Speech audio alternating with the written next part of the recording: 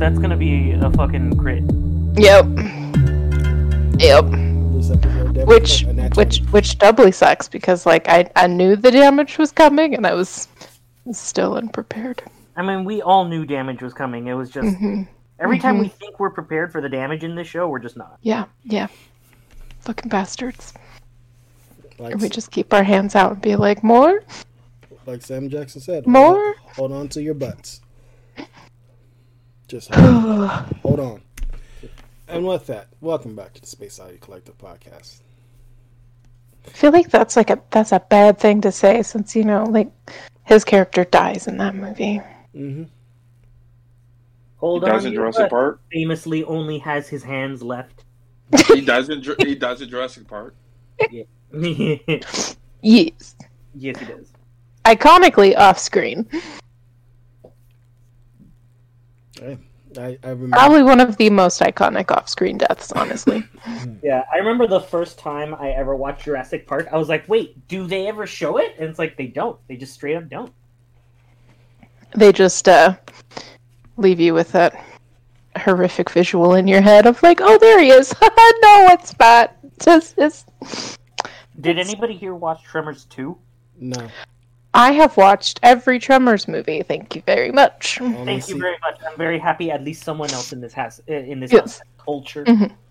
I feel like you don't have to watched worry about Tremors. like beautiful bad movies like that with me. I watched Tremors. So Did you see the second one? I don't know. Yo. It's all white people getting themselves in trouble. I don't know. That's- They all look the same to me. Yeah, it's fair. That's fair. Hello. Yeah. Once again, hello, party people. Already tangenting. Yeah. It's fine. Yeah, If you- my point was literally going to be that they had a very similar scene where it's just like, here's this guy, and then the next time you see him, it's just his hands, and it always reminds me of Jurassic Park. Yes. Remember the dude on the truck? If Yeah. you've been following these last 8 episodes, thank you. They've been very spoiler heavy, but you actually get our different perspectives on those who play the game and who has not. Oh yeah. Well, not this, but yes, generally. Generally. But yeah, thank you. There will be some updates for you all, which we haven't done this in a while. Podcast and updates. The podcast will be now every other week instead of every single week. Because even us, we need breaks, and the world just is horrible. It's the reality of our recording schedule. That too. But we are still diligently working when we are over certain things that we need to get over. We're diligently working trying to get on YouTube, and when YouTube get their bullshit out the way about cursing and anything, we will be on YouTube soon.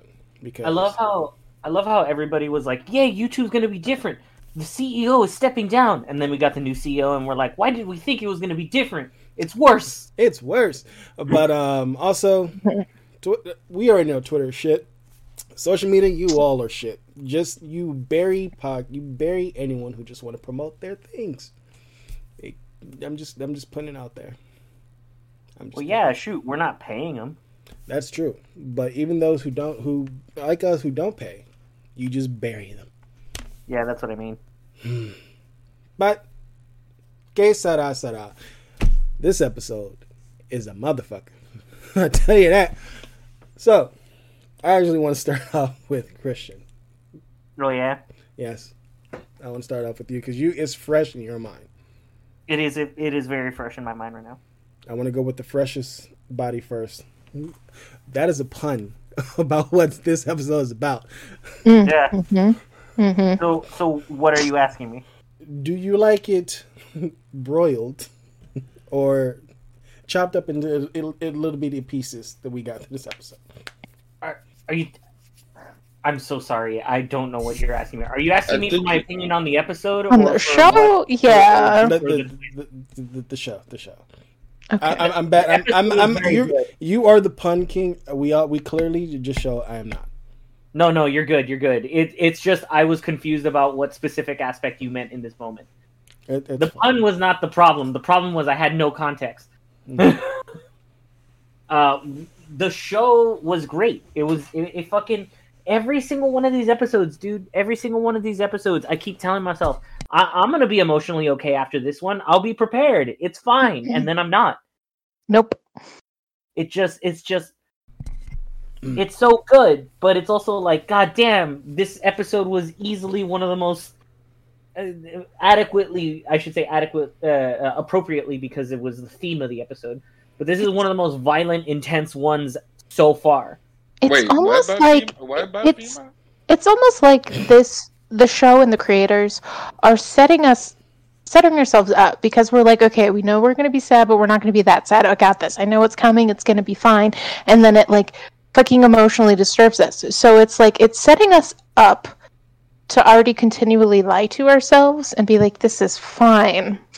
And how we can lie and explain away, or how I guess certain subsects of the fandom can lie about certain character decisions. Yeah. That they're like, yeah, no, it's fine. This is fine. This is justified, right? This is justified, right? Yeah. That whole thing with the knife was justified, right? Yep. Mm-hmm. Yep. Can y'all hear me? Yes. Now we can. Y'all didn't hear anything I said before? Most likely not. It looked like you were muted for a minute. No, I was asking about FEMA. Like, what about FEMA? Let me boost your audio just in case. Can I say fuck FEMA? Okay. Christian, why did you mention FEMA in this episode? I didn't mention FEMA. I'm confused. I think you did. No, he didn't mention FEMA. Okay. I might be going crazy. Maybe it was just an audio thing. Was it Fedra? I didn't say Fedra either. Didn't mention Fedra either. What word with F did I say? Now I'm trying to think. I'm just going crazy.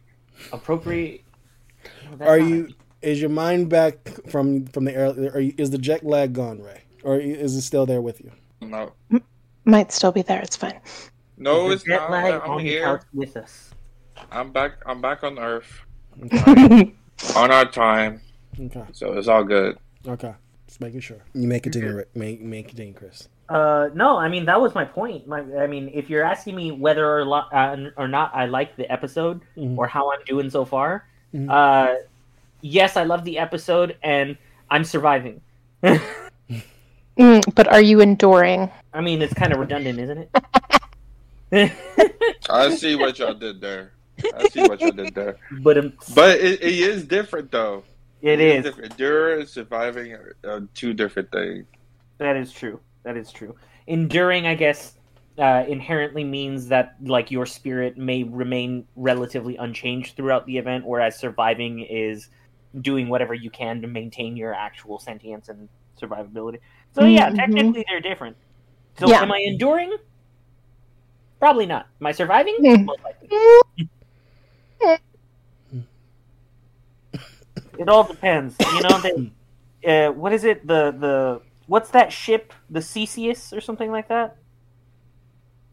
Oh, Theseus? Yeah, Theseus or... I thought Theseus was like a guy, but yeah, something very similar to that. Where I guess survival is a lot more of that question of like, hey, if you keep compromising parts of yourself to survive, is it still you by the end of it? Yeah, it is the ship of Theseus. Yeah, Theseus. There you go. Yeah, I guess it is Theseus. I thought that was a guy for some reason. But yeah, it is also a dude. Yeah. Isn't it a weird like comparison to put to survival in that aspect? Whereas enduring would be more Sisyphus, maintaining your sanity as you endlessly push a ball uphill. Yeah. Yeah. We're going intellectually deep in this episode. I'm just a lore nerd. Yeah, we know. You create a world that twists and turns and that both me and Benny play in. Bruh. Right now it's mainly twisting. No D&D talk. No D&D talk. I'm pretty sure someone out there in the world of That Last of Us is playing D&D to cope. I'm sure, but no has to be. talk. All right. Okay, so this is like again a slight little tangent, but it's just one of my favorite moments from like post-apocalyptic media. And I'm like, oh, but for real though, like how would people carry this on? And it was from that fucking I think it was called Reign of Fire, but the dragon movie with Christian Bale. Oh, and Matthew like, McConaughey. They were recreating like the Star Wars movies, like doing a play of the Star Wars movies for the children, and I'm just like, yes. Have you watched the show Station? I want to say Station 11 or 8. It's on HBO as well. And it answers that question, Benny, that like, what do people do to carry on? How do they survive? Like, is surviving enough? That they ask that question by like they have like these artists that goes around throughout the country showing this play, this Shakespeare plays. They go into town that have been like, you know, ravaged, turned down after this virus has ravaged the whole world. So it's like, we need more to survive than just, we need to do more than to survive, you know? So, yeah, that show, Station 11, I think, or Station 8, I forget what it's called, but it's, I'll have to look that up. It's on HBO. You need to watch it. Okay. It's great. It answers that question and dives deep into that. So, yes. Okay. Love that.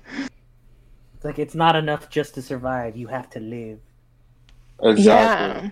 And I mean, that's, again, like, what a great, like, thing this show shows us. I mean, basically, like, we see so many different things. We see, you know, like, federal fascist, you know, thing of Boston, and then we see the anarchist revenge takeover of Kansas City, and then we see like this communist damn near utopia, and that, but the whole thing that every single one of those has, and that is the thing that keeps carrying over through each episode, is it's still built on violence. Each and every one of those societies has some level of violence. So obviously Fedra is hanging people for damn near any little infraction.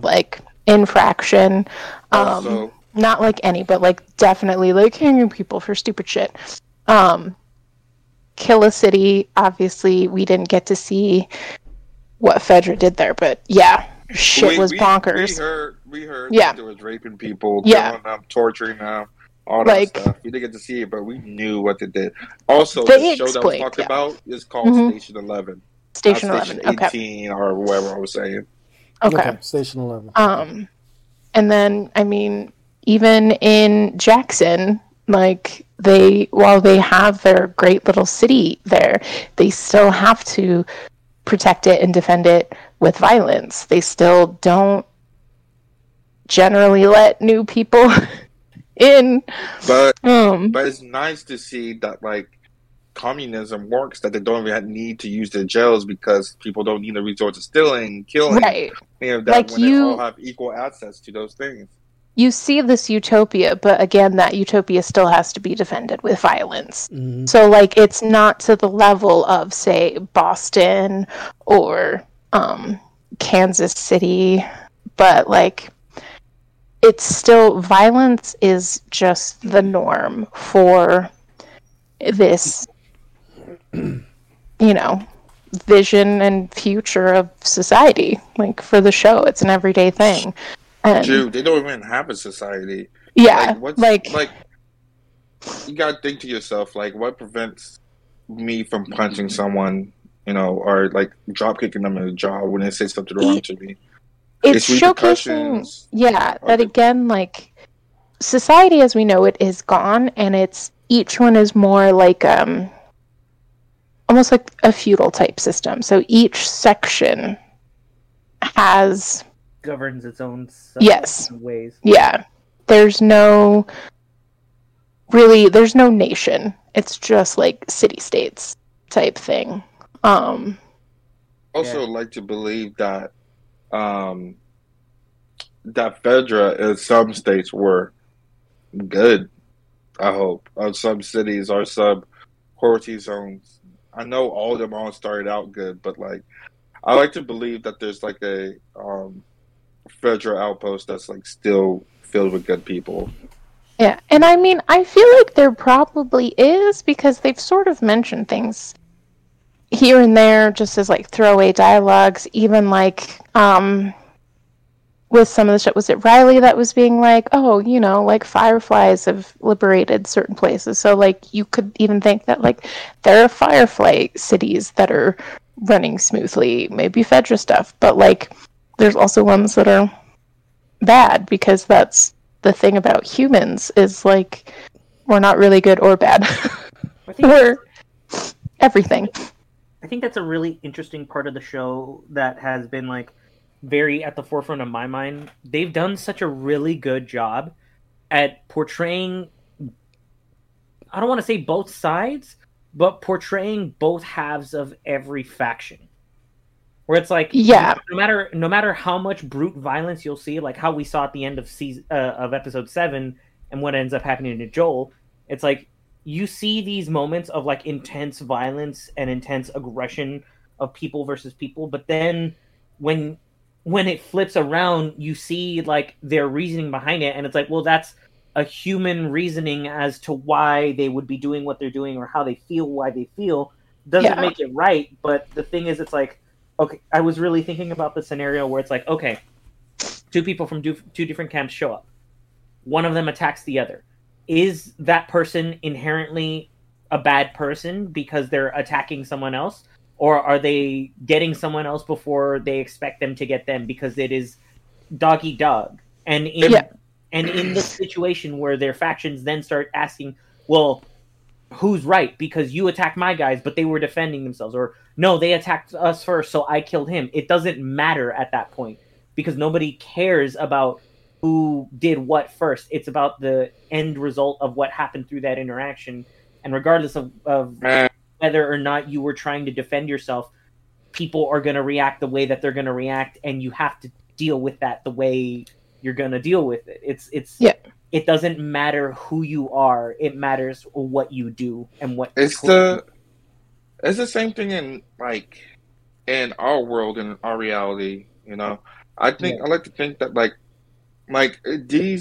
this causes lots of issues in my life where people don't look at the whole picture and see like how things came to be that way, right? You know, like, oh, I'm punching your face.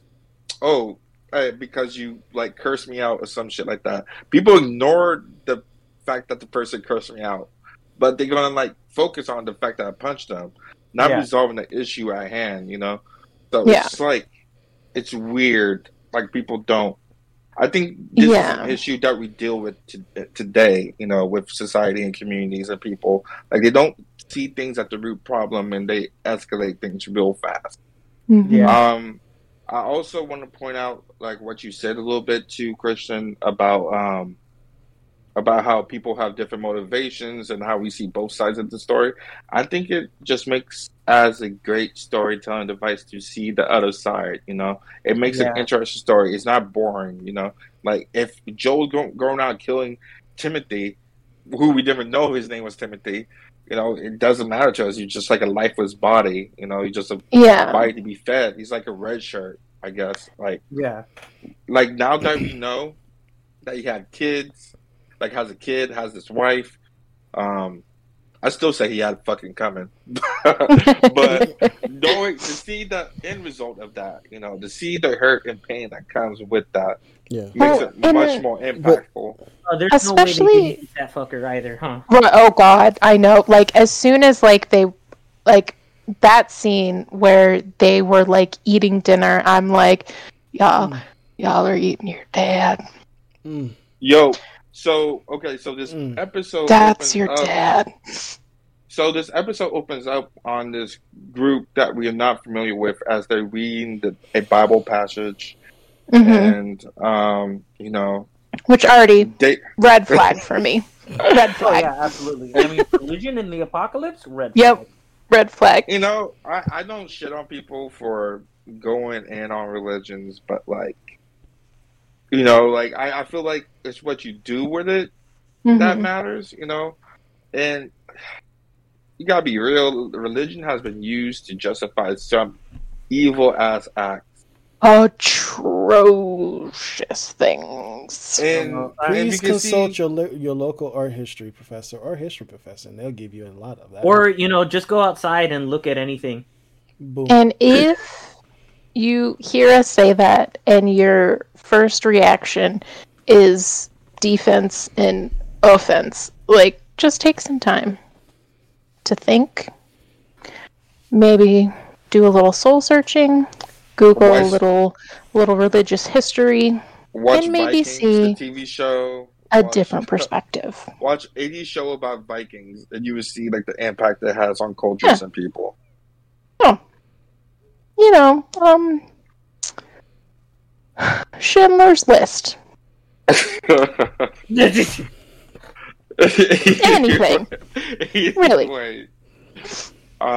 So this opens up with like David giving a sermon, whatever you call it, and this little girl is crying, and he goes up to her. You can see that she was like scared when he walked up to her, right? Oh yeah, like, that dude has been abusive to a lot of people in that town for a long time. Yes.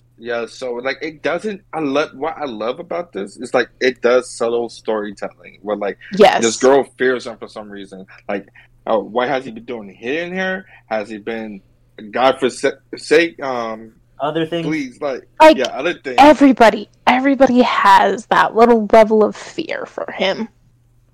Like, that's like these people chose to follow you. I don't know about that, man. It's one of those things that I think, again, it's like it's a subtle detail with cults, because this very much is like cult-like behavior. Oh, yeah. And as a obviously, child, I can concur. Yeah. I was going to say, they, again, lull you in to that false sense of security, that feeling of belonging, because most cults prey on not necessarily the weak, but definitely like the downtrodden, the ones that are going through some shit, those are the ones they prey upon, because those are the ones that desperately need something to believe in. Yeah. Isn't it a coinkydink that the word pray and pray are both, Yeah. Mm-hmm. I just think English language is stupid. That too. Oh my gosh, we have so many words. That's absolutely so many words that are similar. Dare. Your, like, come on. Dear. Right, well, I was just trying to be poetic with it. Yeah. Sorry. What about? So after the meeting, after the whole sermon thing going on, James pulls David aside, a familiar face that we all know. Oh, sweet James. Whoa, no, whoa! I mean, not sweet James, but like you said what you said. Now you have to live with that. Now everyone thinks you're like a fan of James. Ugh, I mean, that's fine. Whatever. Whoa, she's doubling down on it. Everyone, you hear this? I hear it. I'm just choosing not to acknowledge it. I'm just saying, James had some of them Judas vibes. James had some of them Judas vibes going on. Absolutely. You think so? I think he was loyal to the end. It's like no. He wanted to kill. He was absolutely going to kill Ellie. He was going to shoot her in the fucking head. Yeah, but which was against his wishes, and only because David walked up. Yeah. Well, like, he's not going to straight up betray him. He's also the slowest to eat the food. Yeah. I have a bit theory, too. He's the slowest to eat the food because he knows. Not everyone knows. No, I know not everybody knows, but, like, as casually as David, he was even eating that. Oh, David's an evil-ass motherfucker. Yeah, no, I know, but I'm just saying, like, you can tell there are cracks, and those cracks, I think, were forming, and eventually he probably would have become the Judas character, like... Oh, absolutely. He probably I can see that, but I have a bit theory. Okay. He's going to shoot Ellie because he knows what David was going to do if he got his hands on her. Yeah, Well, so you are also saying that James is nicer. Well, he kind of gave that away too, because wasn't there a moment where literally when they're hunting her down, he says, "We don't have to do this. We can just let her go." That's true. Like, there was a moment where he considered even letting her go because he knew that it's probably going to be better for her to go die in the forest rather than us fucking eat her or whatever else David's going to do. Mm-hmm. So after that scene, we move on to where Joel. No. They talk, and he's like, "Yo, I heard some deer out there," and they's like, "Okay, get your rifles. Let's go hunting." And then we flash over to Ellie taking care of Joel. Yeah, I have a quick question. So when they were talking about, venison and elk, and that there were deer out there, do you think they were literally talking about the animals, or if that's their code for people? I think they were literally talking about animals, just because I was like, I feel that was their code for people. I think it was literally animals, just because they had no reason to suspect there was anybody over there. Oh, wow. I'm just saying. Notice how. That's a good one. Notice how the only deer that was in the meat shed was the one that Ellie killed, and the horse, and Ellie's horse, Ellie and Joel's horse. Yeah, but the thing is though, like again, they just killed, so there wasn't any other animal carcasses in there. That makes sense though, but they was talking about like how scarce it was, that like we haven't seen game all year, like all winter, and like that's why I think they sent them to the school, because they were hunting for food. People. Yes. I think that that's my theory anyway. Like I feel like how it was put on the show is that like they weren't cannibals like for a long time, but then again they had like a few bodies up there hanging in the cold. I just think they would eating their dead. I feel like they set it up that they've been cannibals for a while because of just how much he talked about how they would have to move from settlement to settlement. They kept getting pushed further and further west, because remember he was like, we started in Pittsburgh. Yeah, but and then we would settle down someone, and then raiders would come and push us further west, and I'm like, ooh, or were you like hunting people and killing them because that was easier for you to hunt and kill than animals?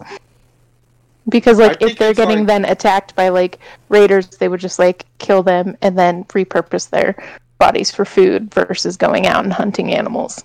I think it's an act of desperation, because there's like a few clues that clue us into it. Like, for example, when it was in the kitchen, and there's like a few cans, and there's like, oh, these are the last 3 ones that we have. Like, it was like when it's like they're getting down to the last bit they can use, and like when the guy brings in the meat, it's just like, what the f- is this? He's like, venison. Where'd you get that? Yeah, venison. Yeah, I just think I don't think it's like a thing they regularly do. I think it was like a sacrifice that David recently decided to make, and that like with Troy Baker's character being still so disgusted by it, and like that's telling me that he has the fortitude to go on longer without eating, because it hasn't been too long without food for him. So that's a good point. Let's see what else. And like, what was it? Oh my goodness, what else was it that stood out to me too? Number one, just because obviously from culinary quote unquote expertise, the fact that they didn't sear that fucking meat before they threw it into the stock pot, like that had me going. I was like, I had such a problem with the fact that they threw it raw in there. I thought, I thought I was being anal about it. I did too, but like I was gonna try to teach people how to cook human meat. I wasn't gonna put that up. You know, like I'm not gonna say sear that human meat in so you can get a nice crust on it. To be fair, that lady literally didn't know that it was human meat. She should have been preparing it like it was food. See, I'm also wondering if she's suspecting because she was a little hesitant. I was like on it, so I wonder if people at least some of the people starting to suspect because maybe she was like, "Oh, we didn't have meat before until my husband died." Yeah. I was legit I was like, lady, that's your husband that you're cooking right now. Yep, you are cooking. That's the part. Your own husband right now. That's the part that stood out to. Oh, that's another part that stood out to me when they was when the girl was like, "When we gonna bury him?" And it was oh my god, yeah. The ground's too hard. I was like, ground's too hard. Where you're just the ground is too hard. The fuck. Technically makes sense because the ground is frozen. There's fucking. I'm 4 feet of snow. The ground does freeze in winter. It gets fucking hella cold, hella fucking hard. So you can't dig through it at all to bury the bodies. So it made sense. That's why the excuse made sense. But it made you raise an eyebrow. At least to me, as a guy that played the game, I was like, you eating that motherfucker? Yeah. Also, just as someone that is currently living in Colorado, I do appreciate that, at least within the context of this episode, they make the fictional Colorado Eastern University near Silver Lake, which is a real lake in Colorado. Yeah. Are you gonna go on the field trip and take pictures of the area for us? I can, but I have. So the actual university that it's based off of is in Fort Collins, which is probably 3 hours away from Silver Lake. And I can go to Silver Lake, but I have a feeling they didn't film at Silver Lake, and this is some random lake in Canada that they filmed at. But I can still go to Silver Lake to be like, hey! Yeah, go to Silver Here's Lake. the resort town! Go to Silver Lake, take pictures of that, and then you go to... And then I'll go to Todd's Steakhouse, and... take a nice picture with a big old piece of steak. Don't eat the meat. Don't eat the meat. That is not Sloppy Joe's, okay? Oh my goodness. It's Sloppy Joe. Yeah. Literally. No.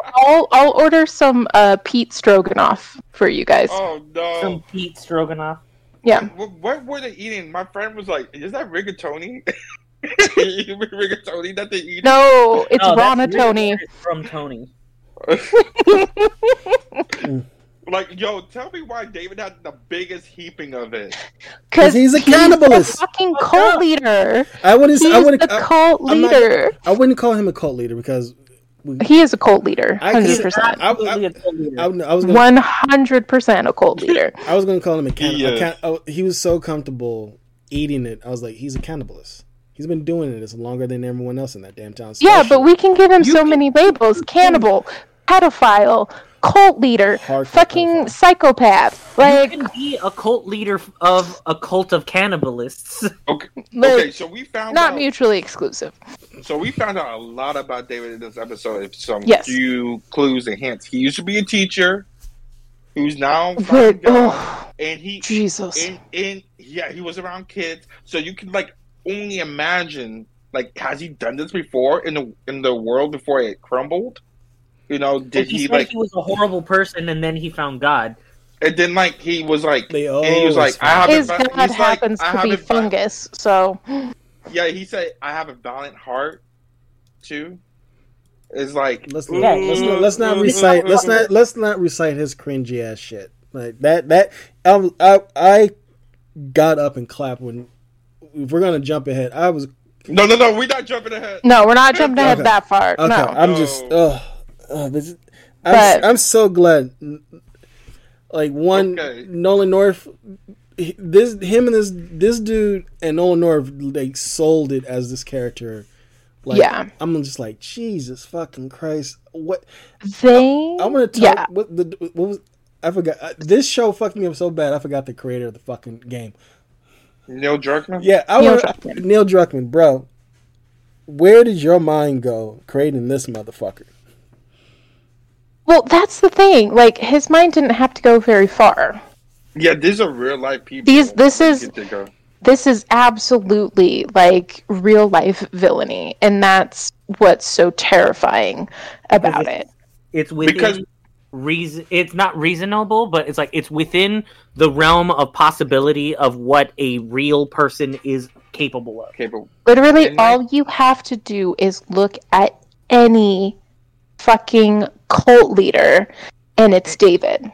Not only that, no, like the thing is about it that what makes David so scary. He's so subversive, right? He was able to hide his maliciousness, his violence, and like his true nature until like the world crumbled, and he's like, now I was able to be my true self. You know, like genuinely would not have been surprised if he was like a fucking serial killer pre-outbreak day. Yes. And that what makes him the scariest thing, because there's Davids amongst us. There's Davids every day. There's like, oh, like this person is harming kids, or like this type of person is around kids, you know? So it's that's what makes him scary, because there's real life Davids right now in our world. So so we continue the story where Ellie is with Joel, and she's like, okay, she feeds the horse Snow, and she sets out to hunt some animals. She finds a deer. Well, she finds a bunny, but the bunny runs off. I love how in the game when she finds the bunny, she kills the bunny first. Yeah. Right? And then she like goes for the deer. Like, rip to that one, oh my god, what was that one fucking Twitch streamer that was like, oh my god, that's the cutest thing I've ever seen in my life, and then like cries when it died, like, ugh. And beautiful. So I feel like Neil Druckmann did this, like, I'm surprised he didn't be like, dedicated to, which the bunny survives. Sorry, anyway, go ahead. So she finds a deer. The reason that didn't happen is because they didn't give Ellie a bow and arrow in the show. Yeah, I think that's like a good change, because I wouldn't find it believable for her to pick up a bow and arrow.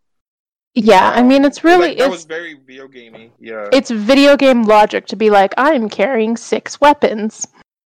Mm-hmm. Yeah, and like a bow and arrow, you know, like where did she get that from? You know, but like, we know where she got the rifle from, and like, how did she learn how to shoot? You know, like that. Yeah. So, she shot the deer. The deer runs off, and we both like, as Ellie's like, "What the fuck? How that thing still alive?" You know, and chases after it. And then we switch to David and James's perspective, and they find the deer, and Ellie comes up on them, like, and orders them to step away from the deer. Which I love that it was like the reverse of the game. Because in the game, she finds the deer first, and they come upon her. How did she get the one up on them in the game? Well, they came around the corner, but like she turned around, she still had her bow and arrow out, and so they had just come up upon her to be like, "Hey, how's it going?" And she's like, "Get the fuck out!" Oh yeah, so I just love how they keep like certain dialogue in the game, from the game, like calling James Buddy Boy. Like, that's his name, Buddy Boy. I just want to use that more. I want that to be normalized. Call people Buddy Boy. Right? So, I mean, I feel like if you were to start calling people Buddy Boy, you get in a lot more fights. Hey, I have hands. I have hands. No one allowed to call people Buddy Boy if you can fight. Or if you can say it in a daring way. Come on, you can say anything if you can fight, apparently. Just remember, don't be that frustrated cannibal. Don't up your hands. But let's see, Buddy Boy. So Buddy Boy runs off, and gets. Can we just call him Buddy Boy Baker? Buddy Boy Baker. Yes. No. And while watching this, though, I was watching it with my friends who haven't played the game. I just love showing them that I met these people in real life. I'm like, yo. And show them my phone. Like, yo, I met this person. Show them a picture of me and them. You have to now relabel those pictures Buddy Boy Baker. Buddy Boy Baker. I'll post it in the chat after we're done. But So Buddy Boy Baker runs off to get medicine. They made a deal to trade half the dare for medicine, and so at this point they go inside a I guess covering and talk for a bit. At this point in the game, right now though, you're running from infected, and Ellie gains David gains Ellie's trust because they save each other's life from the infected. So Ellie is more trusting towards them, but like they had like a genuine conversation about religion and life, where Ellie lets down her guard a little bit, but still is on edge. Are you about to say something, Benina? No, I was just, because I was like, this is like one of the parts where I'm like, okay, it was done better in the game, but obviously because of the game you have like the game mechanics you can do of like, oh shit, hordes of clickers, OMG. But like the game definitely like sets you up to be like not as suspicious, distrusting, of this character. So you're like, he genuinely seems kind of like a pretty cool dude. And so when that little sentence of like, and he was traveling with a little girl, you're like, fuck. Yeah, so like I on the director's thing, the behind the scenes after this is like David, we want him to be seen as kind and blah blah blah at the beginning. I'm like, we were suspicious of the man from the beginning, from the jump. Yeah, and that's why I really want to talk to somebody who has no concept of the game, so I can be like, how? People that I was with, they guessed it from the previous episode. It was like, oh shit, he's bad, and he was with the group that attacked him at the university. They like called that out. Okay. Yeah, so and they was like, yo, there's something off about this guy. Like they didn't trust him out from the get go. So I felt like they didn't fool us enough for us to believe that he was a good guy. And I can't help but feel like that's something like that's sort of societally shifted, because like, so many dudes are like, man, like girls don't want to be with nice guys, and it's like because there's not really any nice guys. Like the quote unquote nice guys are dicks who are just pretending to be nice. If you have to call yourself, that is one of the biggest red flags I've ever seen in my life. Where if someone says, "Hey, I'm nice," that person is not nice. Because you never have to tell anyone you're nice. People tell other people you're nice if you are. And so, I think like this whole trope of just like genuine nice guy or whatever, you're just like, I don't trust it. Which is why like, man, you're just like, I don't trust this fucking dude. He's a white man. Immediate red flag. Just kidding. But not really. The only thing that we can lean on that he was a nice person was when Buddy Boy sneaks up behind Ellie with his gun drawn, where he could have like flat out shot her, But he's like, "Yo, put the gun down, James." put the gun down, James. I think that is supposed to be the equivalent like Sawmill moment. Yeah, exactly. Oh, he saved me. Maybe let me hear him out. Like, still gave her the medicine. And James is like dumbfounded by like why you want this girl to like live, or why you want me to be this vulnerable out there, and that makes you think like, why does he want her alive? Yeah. But anyways, Buddy Boy. Which question? Yeah. Now, why do you think we're just going to talk about the show? Like, I guess we can go into the video game if you want. Why do you think he let Ellie go to give the medicine to Joel? So they could track him and kill him, right? Now, do you think they wanted to track him and kill him, or do you think they genuinely wanted her to give him the medicine? Because why would you want to eat spoiled meat? Very interesting. I think that makes sense. That does make sense. That big theory is on point. That does make sense. But I'm just saying. I would give it a couple of weeks though before I eat that meat. Let him like leave him alive for a bit. Very modern rancher. So yeah, That it makes sounds sense. familiar. It tracks. Sorry to interrupt. Right, that reference you just made, Benny.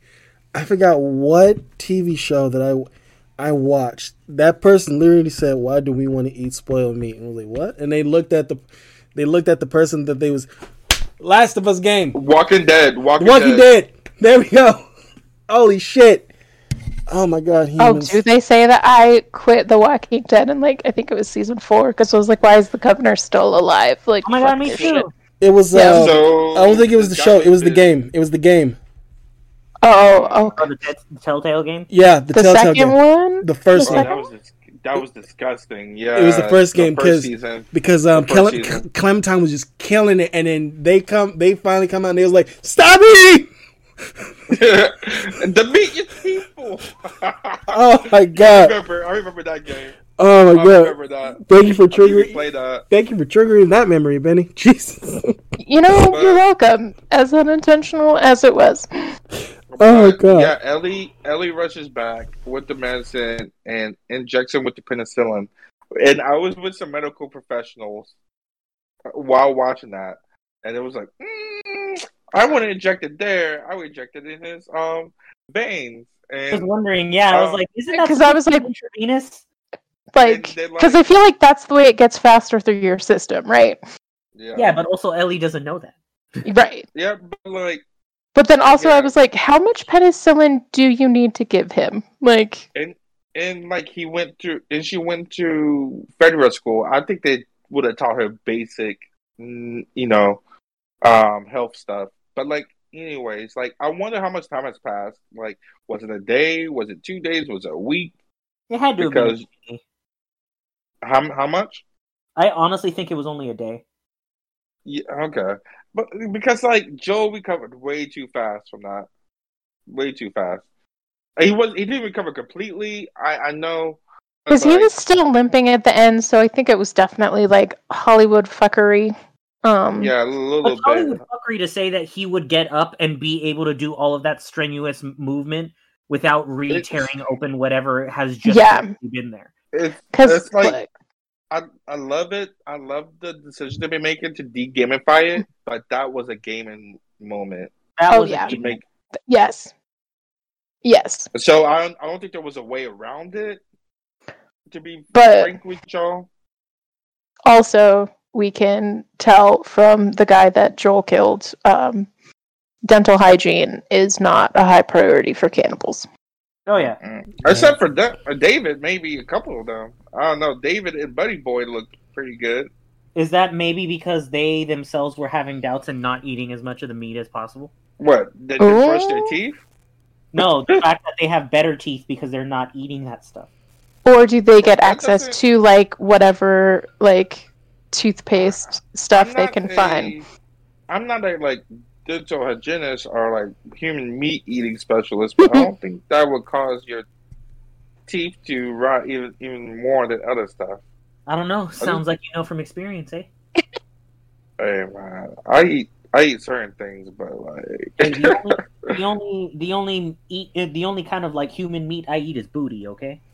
Yo, we do not need to know that.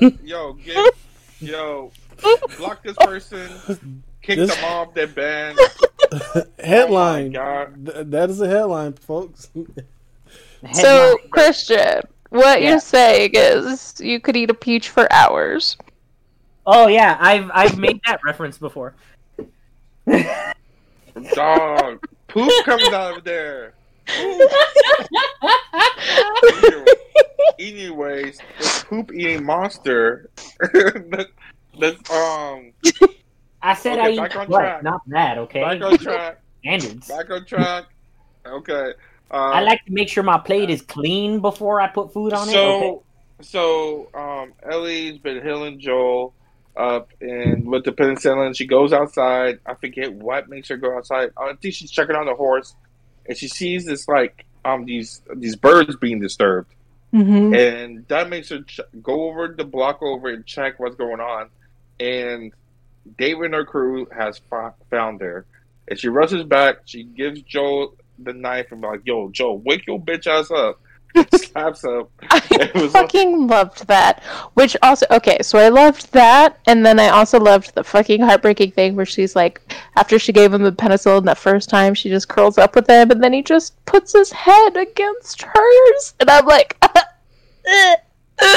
Here's a very important question. Because I'm sure a good chunk of us have experienced what it's like to be, out of it because of a medical thing. Mm-hmm. Do you think in that moment it was him like dreaming that it was his daughter, or him understanding that it's Ellie? It's definitely him understanding that was Ellie. Yeah. I think it was him understanding it was Ellie. Because what he calls her at the end. Yeah. Confirms that. And plus, I think they would do some camera magic to make us see it from Joel's perspective that it was his daughter, just like how they did it at Wyoming at that camp. Not the camp, but at the town where he's like, "Oh, that's my daughter. Oh, bro, wait, she's dead." And the second Joel is conscious enough to contemplate she's not there, mm-hmm. And Papa Farrell comes out. We get full Dark Joel. And so like Ellie comes down to Joel, was like, "Yo, wake up! They coming to kill you. I want to try my best to lure them away, but if someone else comes down, that's not me. Kill the asses." Also, props to her for like moving the cabinet to try and hide the basement door. Yeah, she did a good job at like not just letting it be obvious. Yeah. Mm-hmm. And the thing that like gets me is like, do you think they would have ever found them if Ellie did not go out to distract them? Because I felt like they was heading in the wrong direction, and the pack wasn't sure that they was going to find them. Well, eventually they started kicking in doors. Yeah, I feel like that town was like small enough that it wouldn't have taken them too long to discover them, and there's not really that many like hiding places they could have gone to. It was just like they was going the opposite direction, and it was all in the pack. But after they found her, they was like split up, kicked down the doors. Because I feel like they were just passing through. What's up? I think that if they were both mobile, they would have been able to do it. But the fact that Joel can't move is an issue. Yeah. Because she still would have had to like bring up the mattress to drag him out again. Because like, how's she going to be able to make sure he gets up on the horse after her if he is unconscious? No, I'm not saying both. I'm not saying both of them. Not at all. I'm saying. Like, what I'm saying is that those people, if she like stayed where she was at and allowed those people or like to warn them to see if they start kicking down doors or just passing through, but I feel like she acted erratically by like doing that prematurely because they all were in the pack, moving out towards the. They wasn't going in a direction; they was going in the wrong direction. So look, they went to head out of town. So I still think I feel like that town was sort of almost like not quite like a loop-de-loop, but still like a very circular type town. So I definitely think they would have eventually gone door to door. I think we were just seeing them first walk up, and so she just quickly was like, yeah, let's shit. And to be fair, Joel. When she surprised them, she was leading them directly away from the house, and they were walking in that direction. Which, again, rip to that horse, because I was really hoping the horse would have survived. I know it didn't survive the game, but I was like, can you make a change so that the horses aren't injured? Please? I thought they went in the opposite direction of the house. That Ellie came from the direction of the house. Because it was walking the other way. It was walking the other way. Ellie looped around the house while they were walking that way. Yeah. Oh, did she? Okay. Yeah, they were already walking towards the house, but she made it out before they noticed her. So she wrapped around behind them while they were walking there, then got their attention and immediately started going the opposite direction away from the house. I feel you. Okay, Benita, since you care so much about these damn horses, what was that horse's name? I knew you were going to ask me that, and I was like, fuck, I remembered it. You got 10 seconds. And then I fucking forgot it because Shimmer was like the best girl in Last of Us 2. Shimmer is the best. Oh, Shimmer, no! Why do you have to open up that? I'm so sorry. I'm so sorry. But you stopped the time. Was it something with the C? Was it something with the C? Why did you reopen that callus on my heart for Shimmer? I'm so sorry. Okay, I gave it away. The horse's name was Callus. Damn it! I think it was something with the C. Okay. Benita, you have to take the L on this. I will. It's fine. Christian, go and destroy Benita. Got you. You were just a flip flopper on who should destroy who, man. You just stick to one. I think stick to one. They both need to be destroyed at times. I'm sorry. All right. So what that means is, Benny, you and I, we get on opposing flights and we joust in the air halfway between California and Colorado. Okay, I'm good with that. Or we'll do this. Can we do it? Can we actually do it as like a mushroom fight? We're just throwing mushrooms at each other. Absolutely, we can do that, but we still need to do it in the air outside of the windows of planes. Or this version of the Destroyed, I'll set up a table like a bistro, give you both some strawberry wine with some frozen strawberries in it, and you both get destroyed that way. Are you trying to destroy our livers? Yes. Or our self-esteems? That sounds so good. Did y'all hear, side note, did y'all hear about that town in Tennessee being overrun by fungus because of the whiskey brewing? Oh my god, yeah, because of fucking Jack Daniels. Mm-hmm. Yeah. Yep. And it's like getting everywhere and people are pissed. Yep. Trying to sue them, yeah. Reason number 1,286,394 that corporations don't give a fuck about people. And that is true. Or the planet. And that the fungus is heat resistant too. Like, oh. But anyway. Not everything's going to be The Last of Us. I know it's not going to be like The Last of Us, but it's like when I was reading the story, I rolled my eyes about it because, like, some people were playing it like, "Oh, The Last of Us is happening in real life." I'm like, okay, this is different. We might have a toxic Avenger coming from Ohio. That is more likely. So I just think it's tangentially related because it deals with fungus, but it's nowhere near the type of fungus that cordyceps are. Mm-hmm. Yeah. But anyways, there are different types of fungus in mushrooms. Get that right. But anyways, they shoot Callus. Well, Buddy Boy shoots Callus and is about to kill Ellie, cold-bloodedly, maybe to spare her from David. Yes, from David. I don't know if y'all agree with this, but I think he was doing it to spare her from David's torture and like horror and like. I think so too.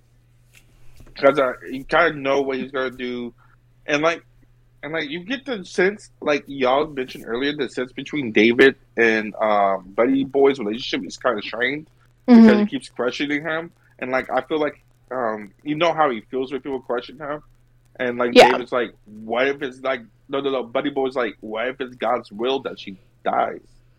And David turns around and like, well, he looks so pissed. Which was such like an interesting callback to what Kathleen said in episode 5. Kids die. Did you not think that was like supposed to be the will? Like, because she said, can't remember if she said God's will or if it was something like that's part of the plan. Yeah. But I was just like, oh, hey. Oh no! Another. No, I ever thought that was the way things are supposed to be is what she said. I think. Okay. So let's see. Why am I? Okay, so after this shoot, Callus and bring Ellie in. 2 people are dragging the horse, and he sent like the other 2 men to go track down Joel. So brings Ellie back to their main place, and Joel wakens. So you see the 2 guys are searching. They find the bookcase, and he pushes it aside.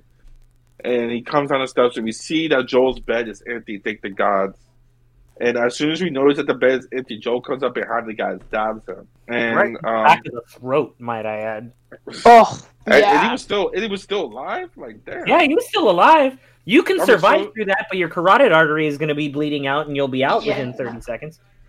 And so he drops his body out to be seen by his friend, and his friend gets drawn by it, and he knocks his friend out, and then begins the ultimate torture scene where Dark Joe arrives.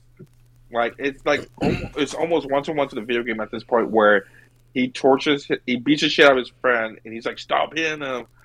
And Joe like stabs him in the knee. Says he's gonna pop up his kneecap. Oh my god! Just Pedro Pascal just doing that. Like, man, Joel. He's the body man, Joel. And like he's like, focus, look at me. And like the fact that they showed the knife in his knee. Oh yeah. Too, like the game didn't do that. It's just like leave it up to your imagination what was going on down there. But him showing me that and like, I was like so disgusted by it. Continue, sorry. Oh no, sorry. I was just gonna say that like I'm the kind of person that when I watch stuff like that, I don't get like squeamish of like, oh, I can't see, but I do feel like visceral. You know what I mean? Where it's like if you see someone get stabbed in the neck, all of a sudden I need to cover my neck or whatever. And I've had my kneecap pop out before. Oof. And when I saw him do that, and I specifically saw him pulling the knife backwards, I was like, "Oh my fucking god!" It's literally like, anytime. I can only imagine the hard metal from behind your kneecap. It's just like, ugh. Anytime I see, anything with the knees, or if like someone has like a particularly like horrible break, like I still remember that scene in fucking Birds of Prey where Harley Quinn like jumps on the dude's legs in between the table, like. Oh yeah. So I had my knee popped out of place. It was the worst pain I experienced in my life. So like, what to say is visceral. But welcome to my world for the last 21 years, and to have. Excuse me? Well, what you say? I said, welcome to my world for the last 21 years. Yo, for real. Dez out of all of us knows the most on that one. So you know, Desmond. So like, so you can relate to our pain, or we can relate to your pain on this. That like, oh yeah, I looked away when the knife. When I didn't need to hear it. I just saw as soon as I knew the knife was going down, I was like, I know where this is going. I am closing my eyes. Like, it's that thing where, your brain, you're like, I know this isn't real, but they do such a good job of making it look real that you're just like, no. And it took me by surprise, too, though. Like, how the game just, like, cuts away from his leg so you don't see it. So I was expecting the TV show to do the same, but it was like, no, we're going to show you everything this time. Again, yo, baby, you get to see the gore. They flip it. So, like, they don't show that, because I think when they do it in the game, it's, like, from sort of behind the guy's shoulder. So you just see Joel, like, fucking stab it on down. But in the game, they show you when Joel fucking beams that dude in the head with the lead pipe. Yeah. And in this one, like, I think it's worse that they film it almost like it's from the dude's perspective, because you're on the level of the dude that is about to get hit with that fucking lead pipe. And when Pedro Pascal is like, no, it's okay, I believe him, you're like, oh, fuck. So when Pedro tortured the guy, he puts a knife in his mouth. You have him point to a location. Yo, that and he kills the. Oh, continue. No, I'm sorry. I'm sorry. I feel like I keep interrupting you. I'm literally just trying to say that like that shit was both badass, but not in a good way. You know what I mean? Yeah. It was like, you know what? That's style where you need it, and that's fear where you need it. But this is not anything to envy. Like, yeah, because then especially like he grips the back of his head, so I'm just like, there is a bunch of confused people probably right now where they're like, am I attracted to this? But no, am I? Oh no, there is absolutely a good amount of people who are not confused, who are absolutely attracted to it, me being one of them. Got it. So Joe puts and you're like, Daddy, you can stuff anything in my mouth. Swear to God. I know, right? Let's not get... Okay. We're gonna weird out. So Joel puts the knife. Alright, if you couldn't tell, I have had tequila tonight. Oh, is that what it is? It's the tequila and the Pedro. Very good. Very good. I should just call this a Pedro Paloma. Wait, you're telling me that you're gonna have a mezcal and pescal night? Son of a bitch! You're not having mezcal with Pascal? What the fuck? I went with a Pedro Paloma. Thank you. Okay. So Mezcal Pascal sounds fucking good too. God damn it. Next time. You were saying... Sorry, we've derailed the conversation. I do apologize. So Joel takes the knife and puts it in the guy's mouth. Mm-hmm. That's like how defenseless this guy... on accident. I'm like, do we need to describe this anymore? Oh, what's up? Let's stop describing No, this. Just move on. I know you can barely hear me. Just move on. We understand he put the thing in his mouth. I said knife, not the thing. Yeah, a knife is a thing. Oh my gosh. We gotta keep going. He points to the resort town on the map. Since it's not a real town, it's a resort town. Yep. And the point I was trying to get to was that they changed the point where Joe kills the guy. Joe ends up stabbing the guy and looking like and having the guy look at him as he stabbed him instead of choking him slowly as the guy watched. I thought it was much better for him to choke out the guy in the game. So it's like it's more horrific and much slower than stabbing him. And so I didn't necessarily like that change, but it's not a big change that I'd hate. But like Joe was more callous when he like choked that guy out instead of stabbing him. Can I posit maybe a reason that I could see why they changed that? At least theory. Mm-hmm. When it's a video game medium, you're trying to do things that illustrate you experiencing the things through the perspective of the character. And if they're really trying to illustrate the point, like in the video game, that Joel is a horrible person, they make the player do the horrible act. But in a TV show, it's a different thing to watch someone choke someone out over like 30, 45 seconds. Stabbing them.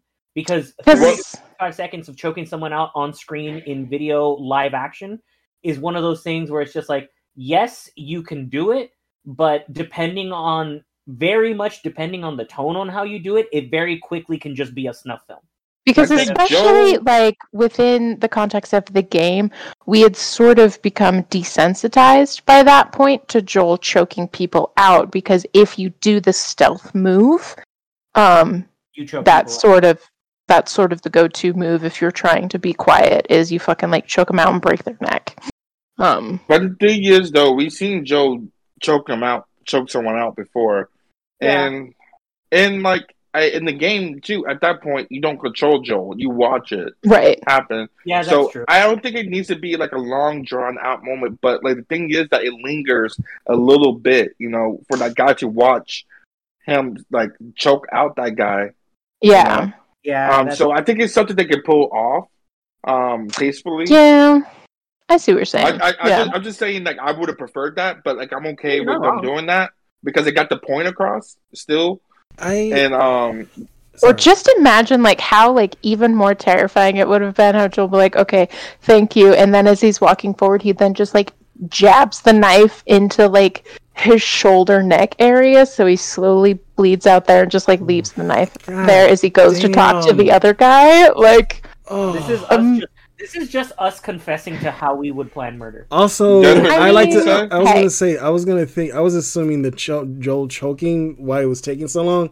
Joel said he's getting older. It's probably taking him longer. If he was younger, he probably would have choked him out quicker and snapped his neck. So I assumed that why it was taking so long. The man was tired. Yeah, he's tired. Yeah. I didn't even think about that. So, okay, after this, I think at this point, we know that Joel set out to find Ellie. Yeah, and I think we jump back to Ellie, right?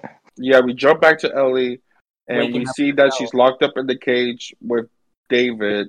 Not with David, but David's outside of it watching her.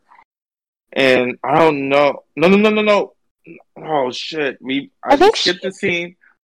We skipped the scene where before they tracked Ellie down, that they brought the deer. Oh yes. And like it was like such bad timing because they just like start eating, and like people like I felt like people question like, "Yo, what are we eating if y'all just brought that deer just now?" Right? I thought this was venison. Yeah. Yeah. So like I felt like that scene was awkward. Yeah. That scene was. I want to say beautifully awkward because it was done in such a way to because like. Not that we have the knowledge yet, but the audience is definitely suspecting things. And the fact that they just pull in this deer when they should already have venison, you're like, Yes. So it's just, again, ramping up that tension for the audience. And the thing is, too, their behavior about it is like their... It was kind of like a celebratory thing, right? They brought in the deer, but trying to make a whole show of it. Hey guys, we provided y'all this food. Y'all can eat now, kind of thing, right? Yeah. And they look around like, oh shit. Fucking dead silence. We should have brought this around. Yeah. Like. You know? And then I love the misdirection of just being like, well, you may all have heard rumors. Yes, we found the guy that killed this other guy. Yes. Right? Yes. Like, pivot. Like, oh, this is obviously why you guys are quiet and all looking at me like that, right? Yes. Nobody else speak up about it. And just like again, like just leaning into the cult vibes, because I was wondering if they're like all sitting there silent, not eating because they can't eat unless David's there, unless he eats first or he gives them permission to eat. Prays with them to eat. Yes. And then of course, like the daughter who did they even give her a name? I don't think they did. Might have, but I don't think they did. Yeah. If they did give her a name, they said it like once. Yeah. So they like obviously again it's that grief we can understand where she's like, you let them go. They killed my dad and you let them go. So she's got the grief and the anger sort of just boiling up and she lashes out. And so then David just fucking walks over, backhands the shit out of her. As he was walking over, I almost could have pictured him just being like throwing out his hand and then fucking Buddy Boy coming over with some talcum powder just so that way he could fucking. So if y'all can't see, Christian is reenacting the slap. Yes. And then it's like earlier in this episode, we get to see David walk up to her, right? Mm-hmm. She was scared of him, and this time he walks up, and he treated her with kindness and whatnot. And this time, we could see why she was scared. Yeah. Yo, and then immediately after does that absolute fucking not only cult leader thing, but just anybody in any form of like cycle of abusive dickbag, and then here, let me take care of you. Yes. Why did you make me do that to you? And then I swear to God, like when he was like it flashed in my mind. I know obviously they did it better than this, but I was just like, I flashed to that scene in that fucking Tom Hanks pirate movie where he's like, look at me. I'm the captain now. He's like, look at me. I'm the father now. I'm your father. I'm your father. Had a father. And so, he refers to himself as a father, too. And I think he's going to, if he was left onto his old devices... Mm-hmm. I think he would have meant that literally. Yeah. He would have meant that, in literally, but, in a way that, he would have had, child brides. Oh my God, yes. Yeah, that's where I was going with that. Yeah. Like fucking one step away from Mormonism here. Like the second that he hit her and then like just went to eating and stuff right there, that's immediately where the red flag in my brain went off, where I was like, yeah, dude, this dude was a teacher and quote unquote a pastor and a cult leader. Like, there's no way that this dude does not have that kind of sick proclivity. Oh yeah, absolutely. And then later confirmed later. Yeah. And just that's like, this whole scene is just so good to showcase again how he reasserts control and reasserts dominance. Not only just for like all of the people who are still very much like cowed by him, but even for Peter, where he's just like, yeah. And then another thing that surprised me too, that was like a twist, was like, oh shit, I thought they was talking about God. It was talking about the cordyceps being a fucking god. Yeah. I was like, oh my goodness, when that dropped on me. I was like, of course. So it's like, oh my gosh, that they like look at the cordyceps as their god is like, Didn't we get a hint of this in Last of Us 2 with that other cult group? No. No, they didn't worship cordyceps as the god. It was a cult type thing for sure, but yeah, it wasn't for cordyceps. Okay. Yeah, the Scars didn't fuck with cordyceps like that. For people that may be listening that don't know it. Yeah, Scars didn't fuck with cordyceps like that. Okay. Yeah. It's been a minute. So, okay, flash forward to Ellie the Cage. So we have her and David one-on-one, and David trying to convince her to be like, yo, come to our side. We got cookies and people. And like, so he tries to feed her food, and Ellie kicks it away. Ellie knows here, right? And this is what I loved. That was the difference between the game, because in the game she eats the food because she still believes that even after she saw chopped up body parts, he's like, yeah, it's deer. She's like, okay, cool. Like, girl, Oof. Do not trust that. Why are you still trusting this man? And so at least in the TV show, I love that she's like, fuck you. No. I love her attitude the whole time. Like, fuck you. She never relents or like begs or try to read right? And And I just love. I know that scene was coming when you put his hand there. He put his hand over hers. I was like, oh my gosh, we could have you something special. You could be, I forget, my child or something like that. He called her. He was like, yeah, he was like his equal. I think he said. Did he say equal? I think he said equal, right? Yeah, equal. Yeah. But like he was calling her something or saying something that was like, my child, I could teach you, and like. And this is again, both mediums are beautiful, wonderful masterpieces of storytelling. But I think this is where like the TV show makes the things that the game made implicit, and they make it explicit. So like in the game, they don't outright say that David wants to, do that. Yeah, groom Ellie. Like it is hinted at with the hand. Just like, Tess and Joel's relationship is hinted at in the game versus like the TV show that makes it explicit. They make it very clearly like this is what this is. And so it just adds that little bit more to the story. It adds that little bit more of like patent danger we were already feeling. In the end of this episode too, like the climax to lean towards that too, like full on falls over on top of it. But so when he put his hand over Ellie's, and she's like, "Oh, okay," and she takes his hand and breaks his finger, and Charlie goes for his keys, and like he slams her face into the gate multiple times, the cage multiple times, and she backs off. And he's like, guess what? What the others will want to do after I tell them you did this to me?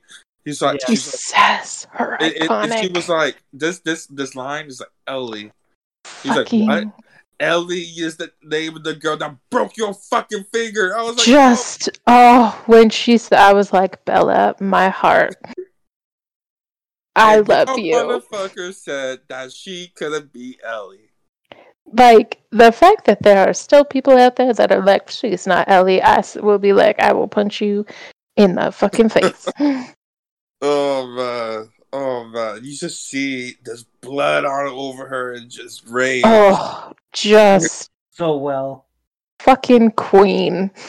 You see Joel out looking for her, out in the blizzard, in the cold, and he finds like this storage place where he finds like her bag and like sees all these bodies that's like decapitated,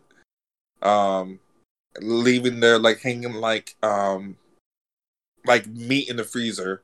That's basically what we're hanging there for. He's like, oh shit, I gotta keep going. And so we go back to Ellie where like David and Buddy Boy comes in. It's like, okay, you had your chance, and was going to kill her. And she's like, no, don't stop. And he's like, you had your chance. And she bites him real quick. And I don't think this was like a thing she premeditated to do. Yeah. But they put her on the table, and she's like, I'm affected, and now you are too. Yeah. This is a great moment of like quit thinking on your feet, even though yes, it was brilliant. She was like very smart for that, and like in that moment of uncertainty where they was like, oh yo, this is fucked up, and David, you big, and she takes the knife and like fucking chops into Buddy Boy, aka Troy Baker, aka original Joel, and just like Joel did. She went for the neck. And so she runs out. David shoots her. He shoots at her. He shoots at her. Yeah, he doesn't hit her. I guess like he shoots at her, and like I guess he runs out of bullets, apparently, or something like that. I mean, those things are primo in an apocalypse. Yeah, so like, probably don't already have a full magazine anyways. And then on top of that, like with the adrenaline and all that happening and your finger broken, it's like people are going to say, oh my God, how the hell did Ellie not get shot? I'll be like, honestly, there was a good chance. So there was like a diner. So she runs into the diner where they all had their ceremonies and like dinner at. And she hides and has this a flame stick and throws it at David. And she misses. And this sets the scene where it's just like the video game where it's like the boss battle where she's like hiding from David. David's looking for her. It's like, Ellie, Ellie, I changed my mind. I want to make you something like that. I'll teach you. And he was like saying all this creepy stuff. It's like I could change you and like all the creeper stuff. All the creeper stuff. And so she goes. Ellie wasn't smart when she did this too. She like telegraphed her her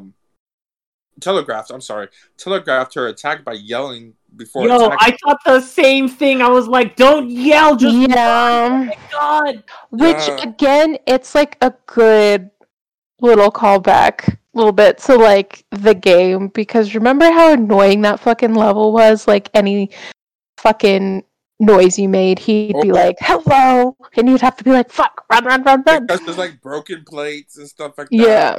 And, stuff around, so you can like you try to sneak up behind him, but you see a plate there, you like, oh shit. Yep, you're like, oh fuck, can't do that. And then he starts like running faster, and like he pulls out his machete when he's like, okay, it's serious time. Yeah.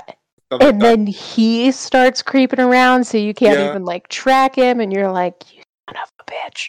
Yeah, so that was like a very scary, hard boss fight. But Ellie gets jump on him, and he gets on top of Ellie, and he's like, "Oh, don't you know them fighting back is my favorite part." Which recollection of that one, I'll be honest. Fuck. What's up? Fuck. I'm just saying, I don't think we need a line by line on that one. Well, like I think it's important to point out what he intended to do. Yeah. But like I'm not going to say line by line, but like he reaches down like towards like his pants and his belt, so you can assume what he was going to do.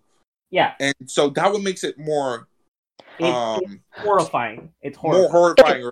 It makes it way more real and way more horrifying because like this place is burning down around them and he doesn't care.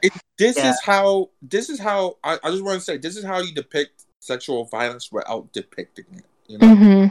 Because a lot of shows are actually show the act being done and all this stuff. I'm glad they didn't do that. It just needs to be hinted at. Like, it could be as subtle as that. It doesn't need we don't need to see the whole thing play out. So Ellie thank goodness Ellie like grabs the giant knife and like slams it into David and starts stabbing him over and over and over and over again. And like a line that I like was that like that Neil Druckmann said for the video game when it first released was like she was taking her rage out all on David for like Riley, for Tess, for all this stuff she went to, for her mom and stuff like that. That's what stabbing him with so much rage. And like for what he had to do to her, and so she goes out,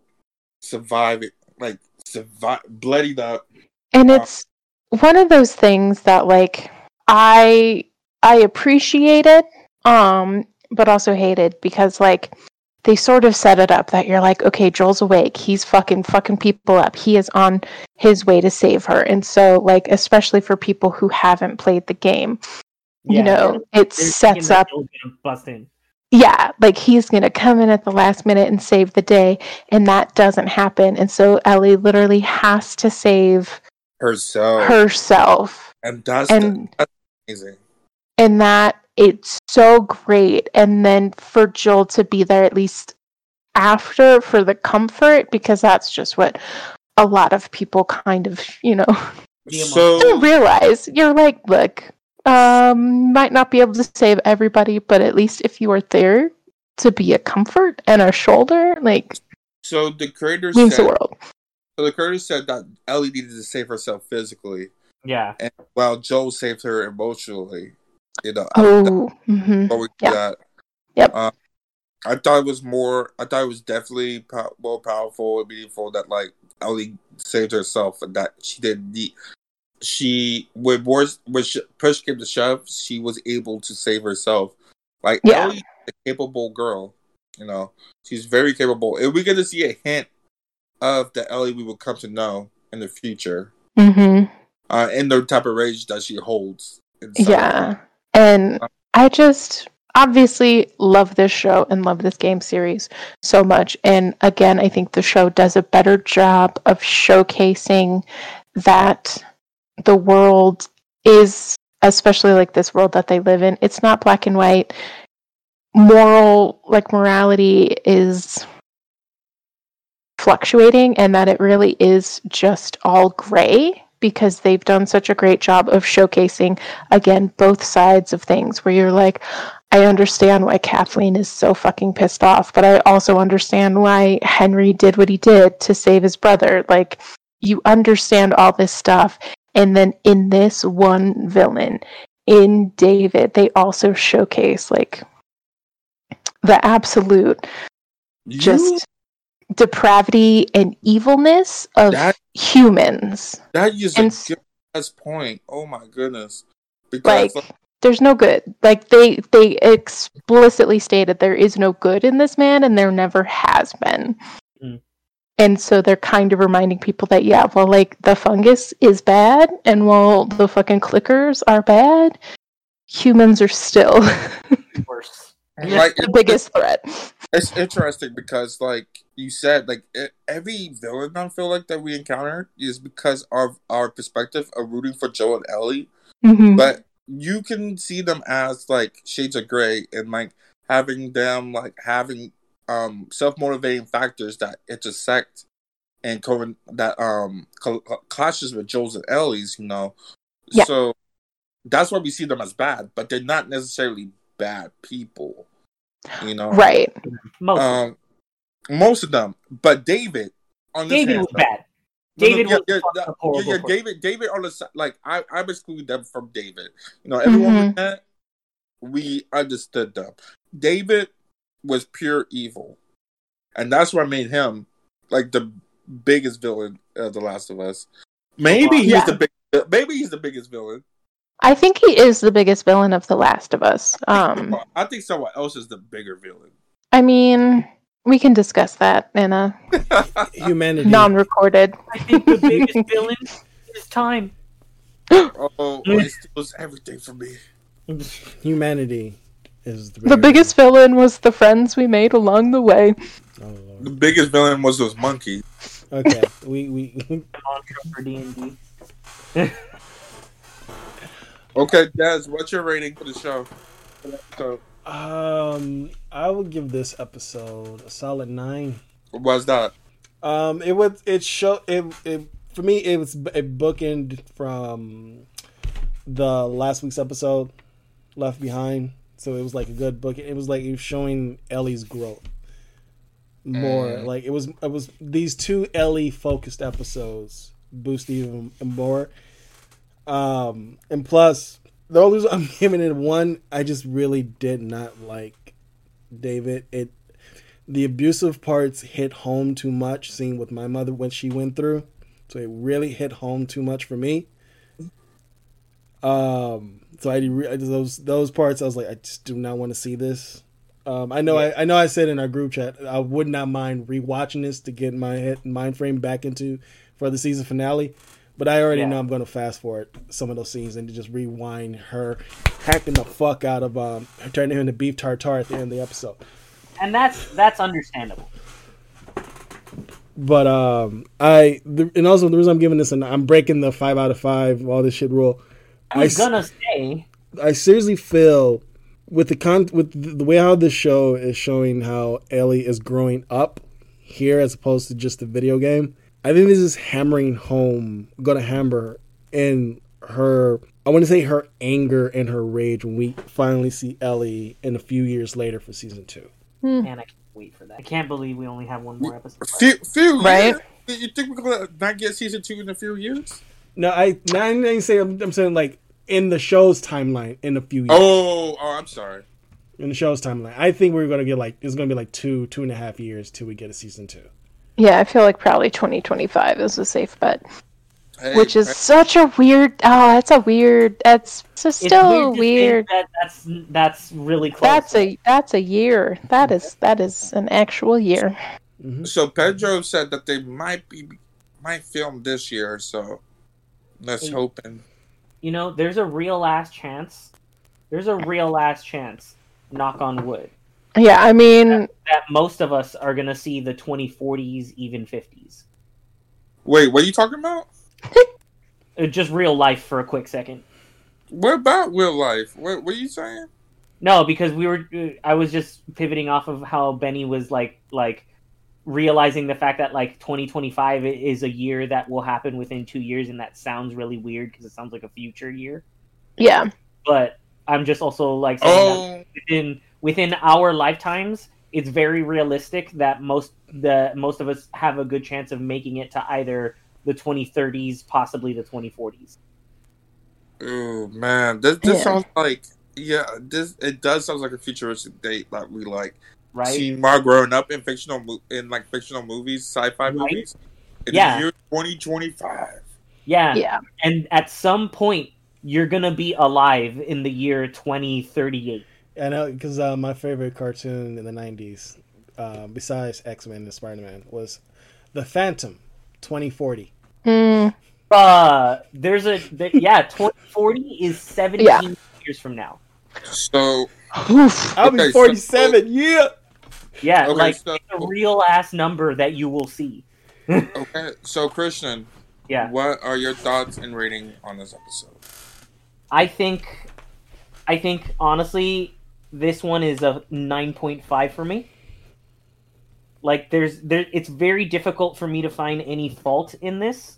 The storytelling is intense. The character acting, like the action, the emotion, the sadness, literally everything about it had me completely enthralled. I only save it from a full 10 because I feel like a full 10 is only really deserving of like something that's like spectacularly special beyond just like masterfully done.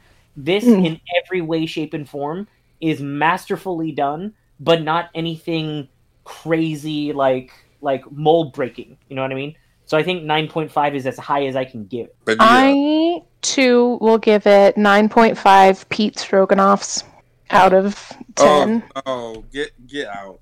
No. Get out. I am proud of myself for coming up with that stupid fucking joke, and I'm gonna run it into the goddamn ground. Respect. I'm trying really hard to think of another like food pun that can put a person's name, and I'm coming up empty. You probably put frozen eyebrows. Now you have Jeff Wellington. Let's do it. Let's go. Frozen eyeballs into your rosé. Ray, you're Jordan Blue. And I will just jokingly say I'm only knocking half a point off because they didn't sear that meat before throwing it into the fucking soup. Like, come on. You know what? I'm not judging how people cook their human meat. I'm judging how people cook their human meat. It's fucking raw. If there is already a guy who has cooked his own leg fajita style, and this is a real ass thing that you can look up, like if he can have it made fajita style, they can fucking use those spices that they had. All they had to do was like, at least cook it a little bit first. I'm gonna keep it real with y'all. I was legit. I'm trying to speed y'all because I'm legit hungry, but not anymore now. Yeah, you're welcome. You're welcome. You're good. So, yeah. What about you, Ray? So for me, I gotta give it 9.75 out of 10. It was a good. Is Kristen frozen for y'all? Yes. Y'all hear me? Oh, okay. It was just me. So I give it 9.7 out of 10. It was a great story. It was a lot of hints and nods. It didn't spoon feed us. Mm-hmm. It didn't spoon feed us like all the information. It was like there's a lot of things and things that we need to look into deeper, like David's character and what he did in the past and who he is as a character. I think this is good masterclass in character writing and how to like give your audience credit and let them figure things out on their own and let them be like assume that the people that you're appealing to are smart enough to put it together. If they're not, didn't reveal it towards the end like they did, in this. Like they put bits and pieces, tiny little pieces, in between to let us piece together that they're cannibals. Mm-hmm. But it wasn't on the nose or off the nose. But yeah, I enjoyed it immensely. I'm looking forward to it. To the season finale. Mm-hmm. And with that, you want to say something before we go, Ben? I'm just, again, equally excited and dreading that fucking finale. Oh my gosh. Like, It's going to divide people. They said it's going to divide people. I know. I don't know. Oh, I don't know how they're going to, like, twist the knife to make it hurt even more than it already did, so. I think I know. They're going to do it with, what's her name? What's the Firefly leader's name? Marlene. Yeah. Do it with Marlene. Mm. Yeah, they're gonna do it with Marlene. Marlene's gonna have us with that character. They're gonna have us twist the knife even deeper or hurt even more. Yeah, like I am very excited to see what Ashley Johnson. Yes, thank you. So to see how they deal with that, because like we got like a little bit of a hint, so I have like a slight theory with just what they showed. Yes, me too. The trailer. I think she got bit while she was and then gave birth. Yes. They blame, and that could be. This is why Ellie is and that could be why. Yeah, I think that is exactly why she is immune to it. And this is the first time to show it. it's a little bit jumping into the future because they show us a trailer, so it's not exactly spoilers. We just hypothesizing right now. Mm-hmm. But so that was Ashley Johnson in the trailer. Yes, that is Ashley Johnson, the voice actress for Ellie. I know who Ashley Johnson. Okay, no, I'm telling it for the audience. Okay, I'm sorry. God. But like, so Ashley Johnson character, who is Ellie's mom, we can assume that's gonna get bitten because she's pregnant with Ellie. We see that she gives birth shortly after that encounter with the infected, so we can assume because just from what they've shown with like the angle from like where it shows her like holding the baby and from where it shows like that infected person breaking into the room, it just makes it feels like it's the same room. And it shows that, like, this is like, we didn't know how Ellie was immune. And it gives us more context to the game. I just love how they feed into each other. And I swear to God, if they do this where, like, that fucking tape and all those... her fucking tape player was given to her by her mom, and if they have Ashley Johnson sing "Take on Me," I will fucking sob. If she sings that to little baby Ellie, I will fucking be just inconsolable. I will be inconsolable. So we may have to do a Patreon to do an after show so you, the listeners, can hear this incredible conversation. Because I'm gonna cut us off right here because we're hitting 2 hours. Wait, 1 second. I know for sure that she gives Ellie her knife, though. The knife that Ellie gives her mother's. Mm-hmm. So that's like one of the most important things to her. And I think does she get the Walkman from her mom too? Well, I don't know. That's Who knows? Okay. Because in the games, they made it set up more that Joel was the one that was, like, singing the songs and teaching those to Ellie. Yeah. But, like, in this show, they show her having a tape. So I'm like, who gave her the tape player? Because that feels like that would just be a primo thing to have in the apocalypse. And tape player. And one last thing. Did anyone else notice that, like, in the subtitles, like, I think it was, I don't know if it's the after show or during the preview of the next episode, they showed Ellie's full name. I don't know why they did it, but they showed Ellie's full name. And I just want to say I share the same last name as Ellie. Let's go. Okay. That's it. Nice. For the Pascal drunken Benita Lavario. Yes. The very detailed Raid Squared and the shit in the bed of the internet, Damon Lama Ryder. I've been Desi. I will absolutely come up with a Pascal Mezcal drink. Can you give the recipe? Is even a recipe? I'm Desi as I will make it for next week. I'm very scared.